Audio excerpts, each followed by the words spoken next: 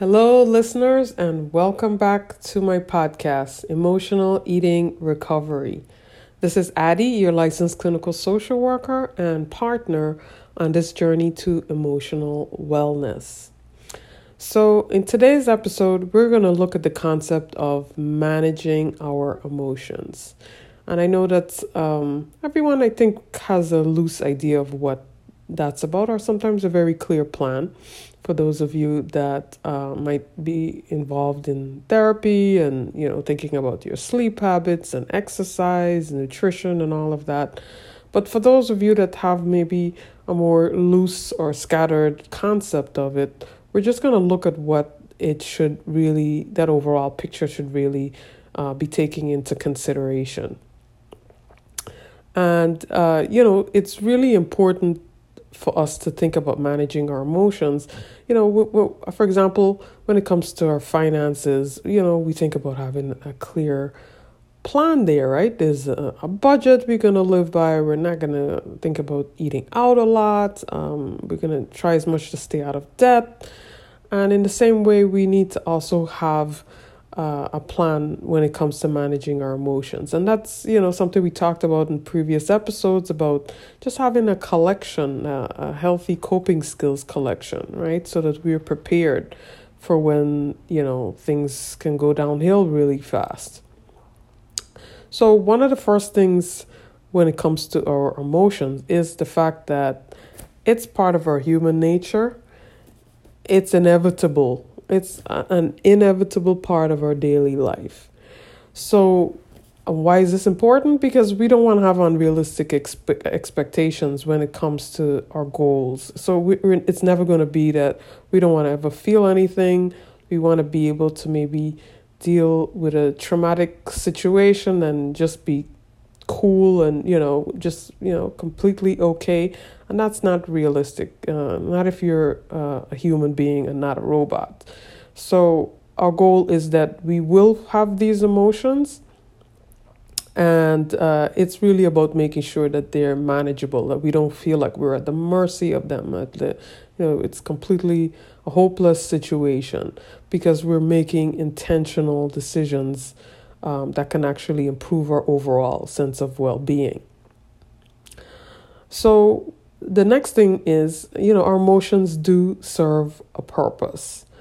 In Genesis chapter 1, verses 31, God saw all he had made and it was very good. So while we don't always feel good, they actually do serve a purpose. They're part of our perfect design. And, they're really great when it comes to alerting us to danger, helping us to be clear about what makes us feel safe emotionally and physically.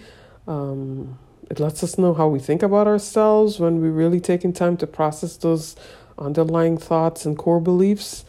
It lets us know whether the choices that we've made really fall in line with our values, right? So they are useful, and at the same time, they can also be quite disabling. They can get to the point where it affects our ability to work, or social or family life, if child rearing, if you have any educational goals, it can affect your achievement there. And, just even our ADL skills, getting out of bed, taking a shower, it can feel like a mountain to climb when we're in a really dark place, right? And all the more reason that it's something we need to take serious and really think of having a plan to manage during those times, right?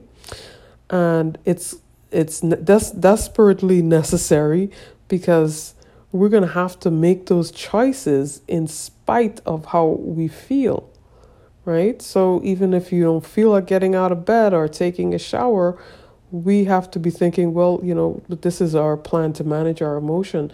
And once we get up and, we start, moving through the things that we planned, we can actually do have an impact on, the severity of our emotions, right? Rather than continuing to feed it in its current state that's debilitating. Number 3, we definitely need to learn. Again, we've talked a lot about slowing down, and it's definitely going to be necessary to learn how to then identify and name our emotions, because we just know we're not feeling. We might say, well, I'm just depressed, but sometimes, we're not aware of, in addition to the depression, they might be feelings of shame or guilt or embarrassment, or just really intense feelings of sorrow, just you name it, right? Our emotions run the gamut, but we need to be able to identify and name them, so that we could backtrack, slow down, backtrack, and really think about what are the thoughts that are fueling these emotions. What are some of the behaviors or choices that we made that are actually fueling these emotions and aggravating them, right? According to the New York State College Health Association, trauma survivors have a hard time being able to identify or name what they're feeling. And so us learning how to identify and express feelings, as opposed to, just living in a state of denial and avoidance, and, refusing to really deal with what's our experience has been head on, it's really going to slow down our healing process. It's going to, of course, result in us turning to unhealthy coping skills, such as, eating, right? And, I could definitely relate to the emotions and not being able to identify. I know that if I'm triggered with a situation related to a prior trauma, I tend to get numb. And I'm just feeling nothing. And then initially, there was a time where I would say, oh, well, that's good. It means I'm doing so much better. Well, it would end up in a day or two, I would just have a flood of emotions, a variety of emotions. And I'm like, wait a minute, I thought I was, doing so well. But now, because it's something that I've worked on and, just in terms of addressing my emotional eating, I know that it's a red flag for me that I can have these flooded emotions later on, that can and being prone to emotional eating, that's probably where I might end up if I don't have a plan to that's ready for when those emotions come. Another thing that we need to keep in mind is, when it comes to managing our emotions, is from falling into any extremes. From, for example, I talked about numbness to maybe intense rage. According to Oxford Clinical Psych, trauma survivors can experience numbness as a way to cope, right? Again, there's that repression of feelings, and we don't want to be at that end anymore, that we want to be at the intense rage and anger end. And again, many people who have a traumatic history can feel intense anger, right? And if it's not something that we're really used to, again, it could be some added guilt around that. And then again, wanting to escape, wanting to self-soothe and run to unhealthy ways to cope, because it's scary to have these feelings and not be able to just get rid of it and, have it brush off. Well, the reason why we want to keep from these extremes is because we want to be somewhere in the middle. We want to have our feelings. Yes, they're not always going to be pleasant, but we want it to be manageable. We want to be emotionally stable, so that we are engaging in thoughts and behaviors that keep our symptoms from worsening, right? That way we can function at our best. So again, just to recap, our emotions are part of our human nature. They're part of our daily lives. We want to have realistic expectations about them, about managing them, so that we're not thinking about, well, I'm just not going to feel anything, or I'm going to allow myself to just take it to whatever extent that it's going, and go with it and go in the direction of it. And that's not what we want to do. Number two, our emotions do serve a purpose. Again, they can let us know where we feel safe, where we're valuing ourselves. And it can also be quite disabling when it affects our daily functioning, and all the more reason why we need to make sure that we're choosing healthy ways of coping.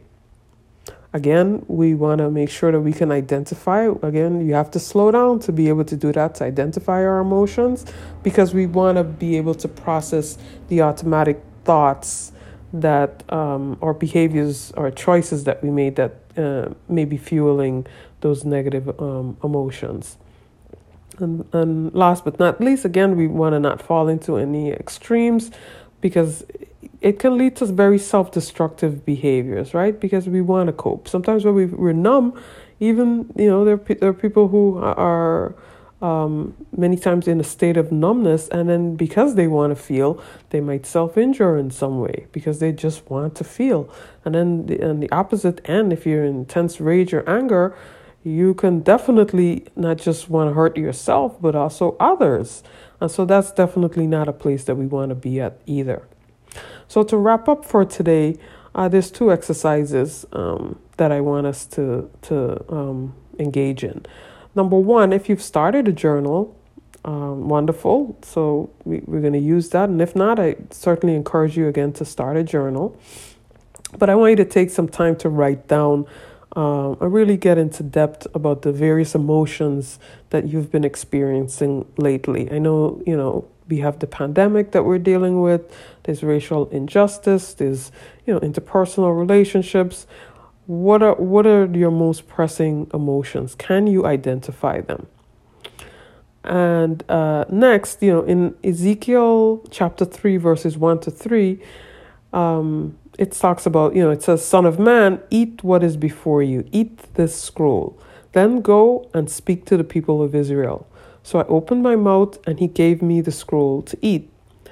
Then he said to me, "Son of man, eat this scroll I'm giving you and fill your stomach with it." So I ate it, and it tasted as sweet as honey in my mouth. So the reason I'm sharing that scripture is that, we can go to scripture, we can go to God to be comforted. It talks about it tasted, the scroll tasted as sweet as honey in his mouth. And what's nice is that we could think about it just bringing joy to your heart, putting a smile on your face. And, scripture can comfort us. So is praise and worship and, a host of other things that we will talk about to really build up our wellness collection of healthy coping skills. My point is that we can fill up on scripture, and we don't have to worry about feeling shame or guilt or worsening of our symptoms. But we could look forward to being comforted. Yes, we will feel hopefully some convictions about unhealthy choices that we've made, but we don't have to be living in guilt and shame as a result of scripture. That's not the purpose that God made it available for us. It's to improve our convictions to make those healthier choices. And the whole goal of this podcast is that we're going to solve the problem, and food is not going to be the answer. We have to solve the problem. And when we can't solve the problem, those are the times we got to go to God to find comfort and wisdom on how to focus on the things that we do have control over. Okay, so we will wrap up today's episode on managing our emotions. Please feel free to let me know what your thoughts are, what what's come up for you as a result of documenting your emotions. What are some of the things that you do as part of managing your emotions? What are some of the things that you've found to be helpful that are already a part of your collection of healthy coping skills? So until we meet again, have a great day. This is Addie signing off. Bye.